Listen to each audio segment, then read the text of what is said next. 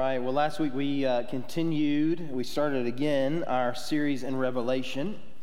And we are seeking in the book of Revelation to see what Revelation is all about, and that is Jesus. And it's Him exalted and high and lifted up in His kingly state, His worthy state, His high and exalted state. And it's important that you and I approach Revelation in that way to help us to see Jesus and who He is and what we need to see about Him and how that really affects our lives. It changes our lives. It ought to change our lives how we see Jesus.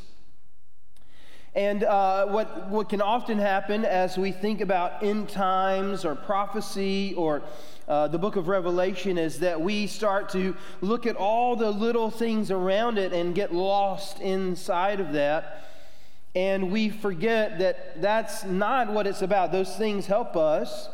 I'm not saying they're not important, but it's not the main attraction. It's not the most important thing of the book of Revelation. And we must remember that this is a prophecy, yes. It's apocalyptic writing about the future and what will take place. Certainly, all that is there. But it's also a letter written to 7 specific churches in a specific place at a specific time that were experiencing persecution. They're experiencing the world around them out of control, going this way or that, affecting them in all of their lives, not much unlike what you and I face in our day, the Church of Jesus Christ, facing things that we've never faced before in the intensity that we face those things. We live in a culture that is seemingly further and further, not just seemingly, but it is, going further and further away of what we've always known or what we've always thought or what we always think should be the case. It is harder and harder to be a Christian living in the world that we live. The culture doesn't want that. It is going against that. And that's something for us to acknowledge. It's not something for us to be afraid of, however. And so what John helps us to see is that in Revelation 4, what we talked about last week, and today, Revelation 5, he really helps us to put on new glasses to see something else that's taking place that is not in front of our eyes like everything else seems to be. Where everything that we see seems to be spiraling and is out of control, John gives us a picture of something that is hard and fast and happening right now and fully in control. He helps us peek behind the curtain of the throne room of heaven to see that God Almighty is on His throne and nothing can overthrow Him. And today we put on Revelation 5 glasses and we are able to see something spectacular and amazing that will boost our confidence and help us to understand that though the world around us seems to be crazy, that the culture doesn't want Christians to exist the way that they do. They want us to change rather than us to change them. There is a constant. There is something that cannot be overthrown by that. There is something that will give us strength to face a new day. There was someone for us to look at. There is a plan. The Almighty is on His throne. He's all-powerful. And what we see is that He's holding the plan of the world, particularly everything to follow, in His right hand, sealed with 7 seals. That means it's the complete plan, the perfect plan, the final plan to rectify everything to Him and His glorious rule to be enacted. There is a plan. There is order behind the chaos. And this is great news, right? This is wonderful news. It's wonderful. It keeps us from focusing on the wrong thing, but now to look at the thing that matters the most. It's great news that there is order. There is order behind the chaos. There is a plan amidst the toil and trouble. And we need not fear. And we need not fret. You see, the book of Revelation gives us hope because God is on his throne and he is in control. I pray that this would help you no matter where you are in this room. Maybe you're a student, maybe high school, college, maybe even middle school, and you're concerned about the days ahead and what are those going to look like? What about a job? What about a career? What about my studies? What about that? And I pray that it would help you by looking at the book of Revelation and see that Jesus is on the throne and Jesus' throne is in control. And even when things in your life seem to be out of control, you can find peace and control in him. Maybe you're here today, maybe you're married and maybe things aren't going what you would expect. Maybe you're not married and you'd like to be. Maybe you're in here and things aren't going correct in your job or like you would want them to, or maybe there's strife or difficulty within your family. I don't know. I don't know what you face. But I guarantee you, in a room like this, in this size, we are facing something. And I pray that whatever seems to be in chaos in your own life, that you can look to Jesus who's in control, who has perfect peace for you, available to you. My prayer is that you would understand that and realize that because we are studying this book, and it would give hope to you, it would bolster your confidence in our Savior. Chapters 4 and 5 of Revelation help us to see the world in a new way. It helps us to see what's happening behind the scenes. And in chapter 4, we talked about this last week. We saw the control center of the universe, the throne of the Almighty, and he is in perfect control. In the first 7 verses of chapter 5, we see the one who is worthy to enact the plan of the Almighty, and it's quite surprising who it is. Would you, if you're able, would you stand to read Revelation chapter 5, verses 1 through 7 with me? As we read the holy word of God, it says this: Then I saw in the right hand of the one seated on the throne a scroll with writing on both sides, sealed with 7 seals. Perfect, complete. I also saw a mighty angel proclaiming with a loud voice. He had to be mighty because he had to proclaim this throughout all creation, for all things to be able to hear it and see it. And he says, "Who is worthy to open the scroll and break its seals?" But no one, listen, no one in heaven or on earth or under the earth was able to open the scroll or even look in it. No one is worthy. I wept and wept bitterly because no one was found worthy to open the scroll or even look in it. Then one of the elders said to me, "Do not weep. Look." That word look, we've seen it already. We saw Jesus say, "Look," of what's coming. We see, "Look, a throne. Look." And then he says, "Look, a lion from the tribe of Judah, the root of David, has conquered so that he is able to open the scroll and its 7 seals." So let's just pause there for a second. Pause there for a second. A lion who conquered, victorious, a great and mighty warrior, a great mighty lion. And John begins looking. Where is he? Where is he? But what he saw is a stark contrast to what he imagined. Then I saw one like a slaughtered lamb standing in the midst of the throne and the 4 living creatures. And among the elders, he had 7 horns and 7 eyes, which are the 7 spirits of God sent into all the earth. He went, took the scroll out of the right hand of the one seated on the throne. The word of God. Thanks be to God. You may be seated. We see the one who is worthy is what we could never imagine or think of or dream of on our own. The one who is worthy is not the roaring lion come in victorious. Anybody else love C.S. Lewis? Have you seen Chronicles of Narnia? Read Chronicles of Narnia, but seen it as well? They did an excellent job. I mean, how could you fail with Liam Neeson voicing the voice of Aslan, right? I mean, it's just powerful. But I love the picture of Aslan and his regal entrance, right? And I love after he's been slain on the stone tablet, and he comes back to the stone table. It's broken in half. The beautiful picture of Christ there. And so that's you read that and you imagine, right?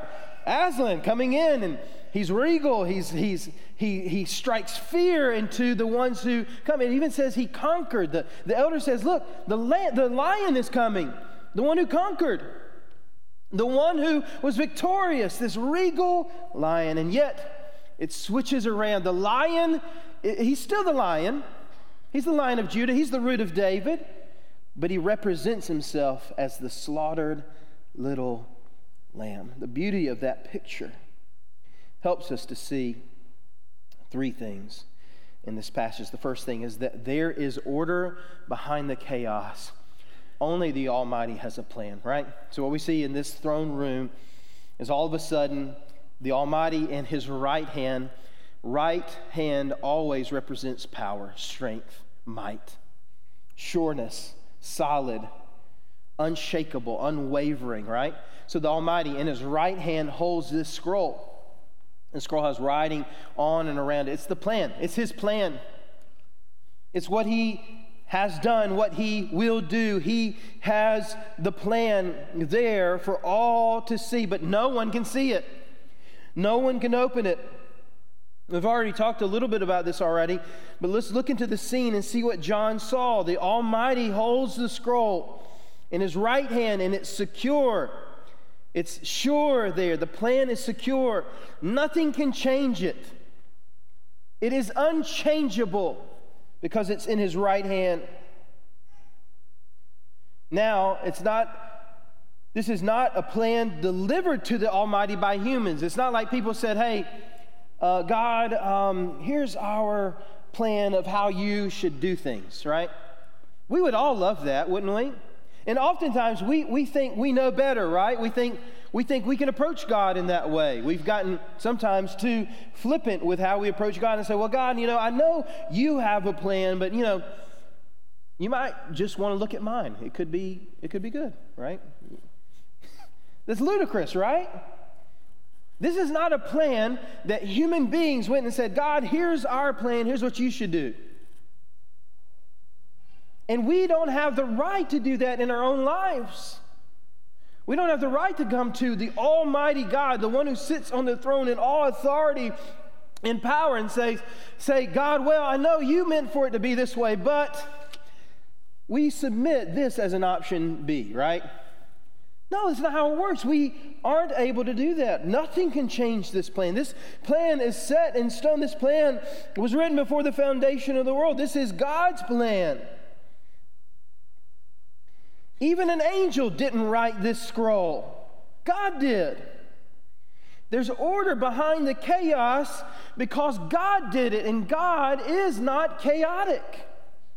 God is sure, strong, powerful, and at complete peace. There's order behind the chaos because God is in control.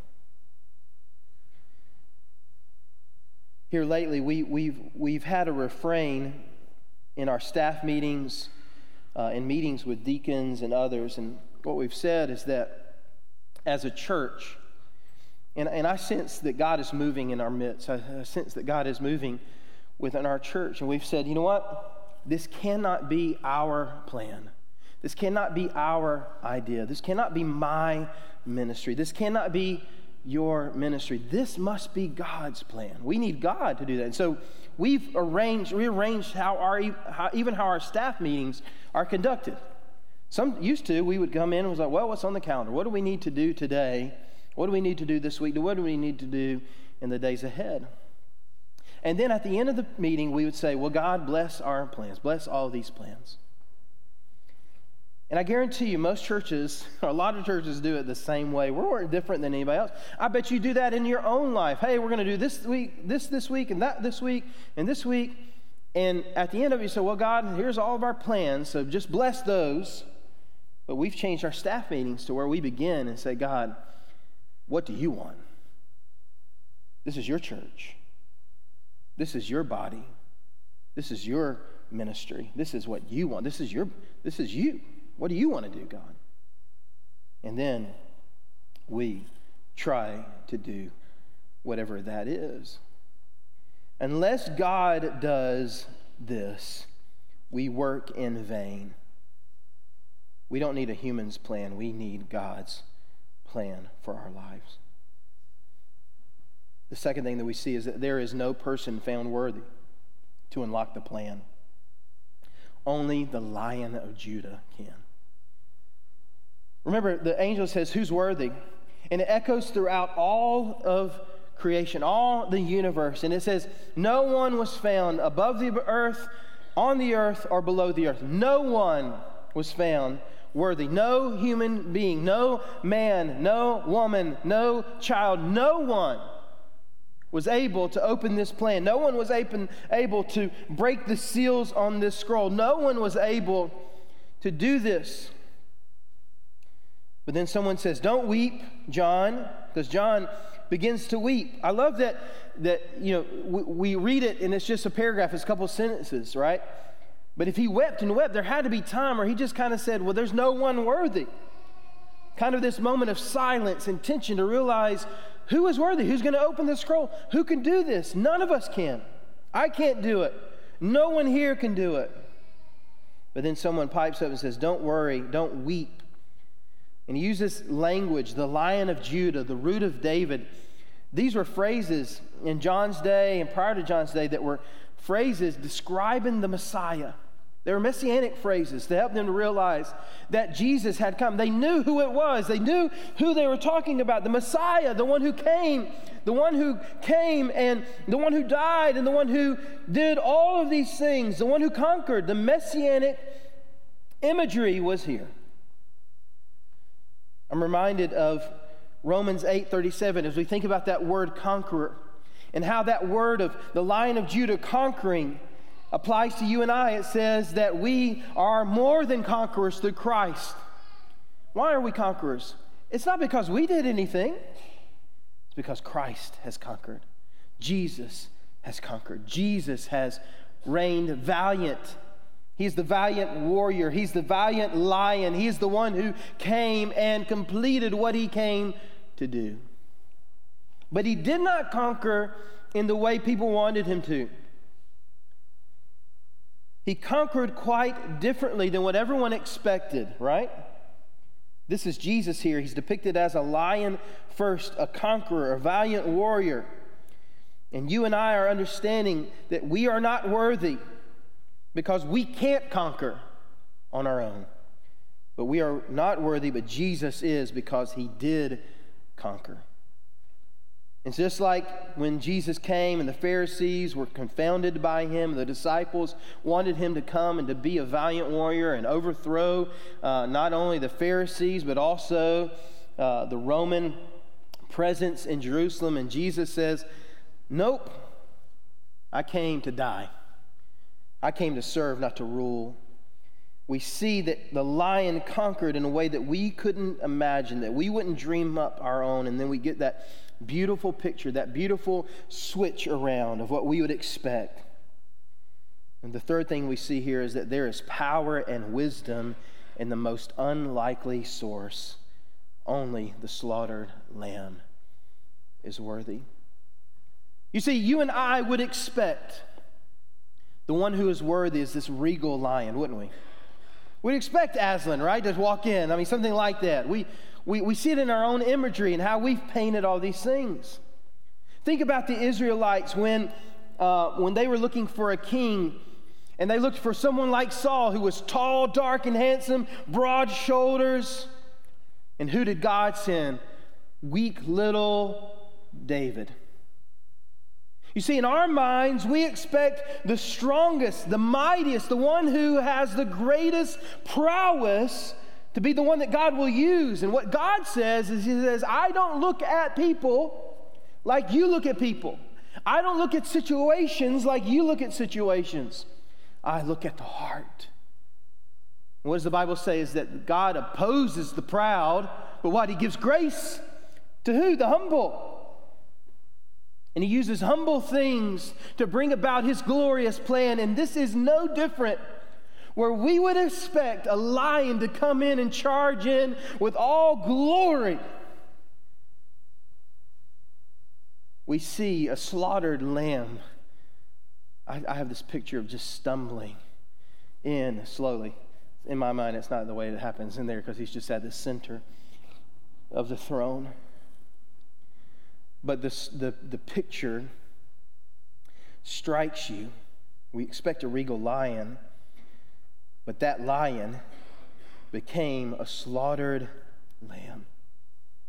What you must understand is that is how the one who is worthy, the one who conquered and earned his right to be worthy to open the scroll, to administer the plan of God, it was the fact that he conquered by being slaughtered that gave him that right. It was his humility. It was his humility. His willingness to give himself, all of himself, so that God's plan could be fulfilled for you and me. It was his willingness to die, to be slaughtered. The word used here literally means, for lamb, literally means little lamb. Little lamb. It wasn't just a slaughtered lamb. It's that if it wasn't weak enough, but it was a little slaughtered lamb. And that little lamb is worthy. But do not think that that little lamb is weak. That little lamb is anything but weak.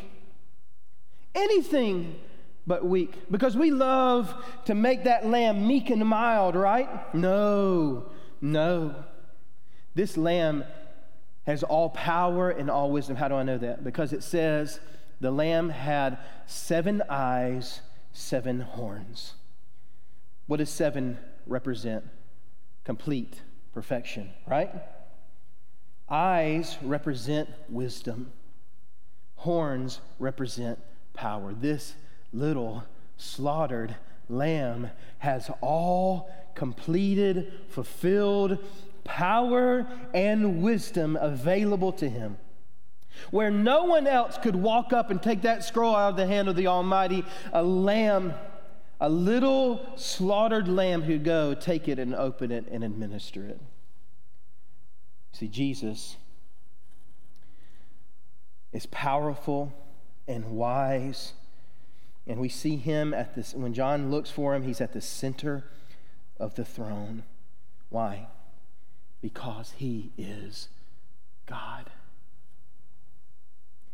This meek lamb, worthy because he was slain, is at the very heart of the Almighty God. And he has the power and the wisdom to unlock and release God's plan. Friends, if we don't dig down and understand some of this imagery, it's very easy for us to be confused or misrepresent what's here. But what I want you to see that's here, that's clearly here, is Jesus' willingness to be slaughtered. Why do I use that? It's because the text uses it, and it's a very vivid way to say it. He was willing to be slaughtered for you. The love that he had for you is the very thing at the center of the heart of God. God gave himself for you, for your sin, so that you wouldn't have to be punished for it and he would be punished for you. We're going to stop there because next week we're going to look at what the people decree. But we see why in this. They'll say, worthy is the Lamb. Worthy is the Lamb who was slain, who bought our redemption, who bought who bought all the things that we needed. Jason's going to preach on that next week, so I don't want to give too much away. But that's why. Because at the very heart of God was his love and his sacrifice so that people could have a right relationship with him and so that they could, like John, hear and fulfill and see the fulfilled plan of God, that God's plan would be enacted and that they would be rescued and redeemed for all of eternity because of it. So what I pray today for you, and we will have in just a moment a vivid representation of what the Lamb went through to be slaughtered for you and I. What I pray for you today, this is the thing that we must respond to. We, not just someone who may not know the Lord as Savior, but all of us must respond to the slaughtered Lamb for you and I. My prayer is that you and I would walk out of here understanding Jesus' love, and that we would receive it daily in our lives. Maybe you are here today and never trusted Christ at the heart of God is His sacrifice so you could know Him, so you could follow Him, so you could believe in Him. Don't walk out of here today without trusting that. Don't walk out of here today without following that, if that's you. But all of us need to live in that love that Christ gave every day. So let's pray for just a moment, thanking Him for that. And then we're going to transition to the Lord's Supper, to communion, so that we can literally, as Scripture tells us, to commune with the body broken, with the blood spilled of Jesus, so we can remind ourselves of what He went through for us. So let's pray. You stay seated. Our deacons are going to come after the prayer, and we're going to take the Lord's Supper, reminding ourselves of the slaughtered Lamb who stands at the center of the heart of God. Lord, we love you. We praise you. Thank you for this truth.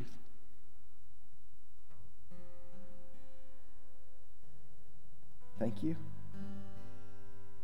You didn't merely come as the Lion of Judah to come and to overthrow and to conquer us, but you conquered sin for us by becoming a meek, humble, slaughtered lamb, so that we could know you and be loved by you and love you in return. Thank you, Jesus. Help us now as we take of the Lord's Supper, as we remind ourselves and commune with your death,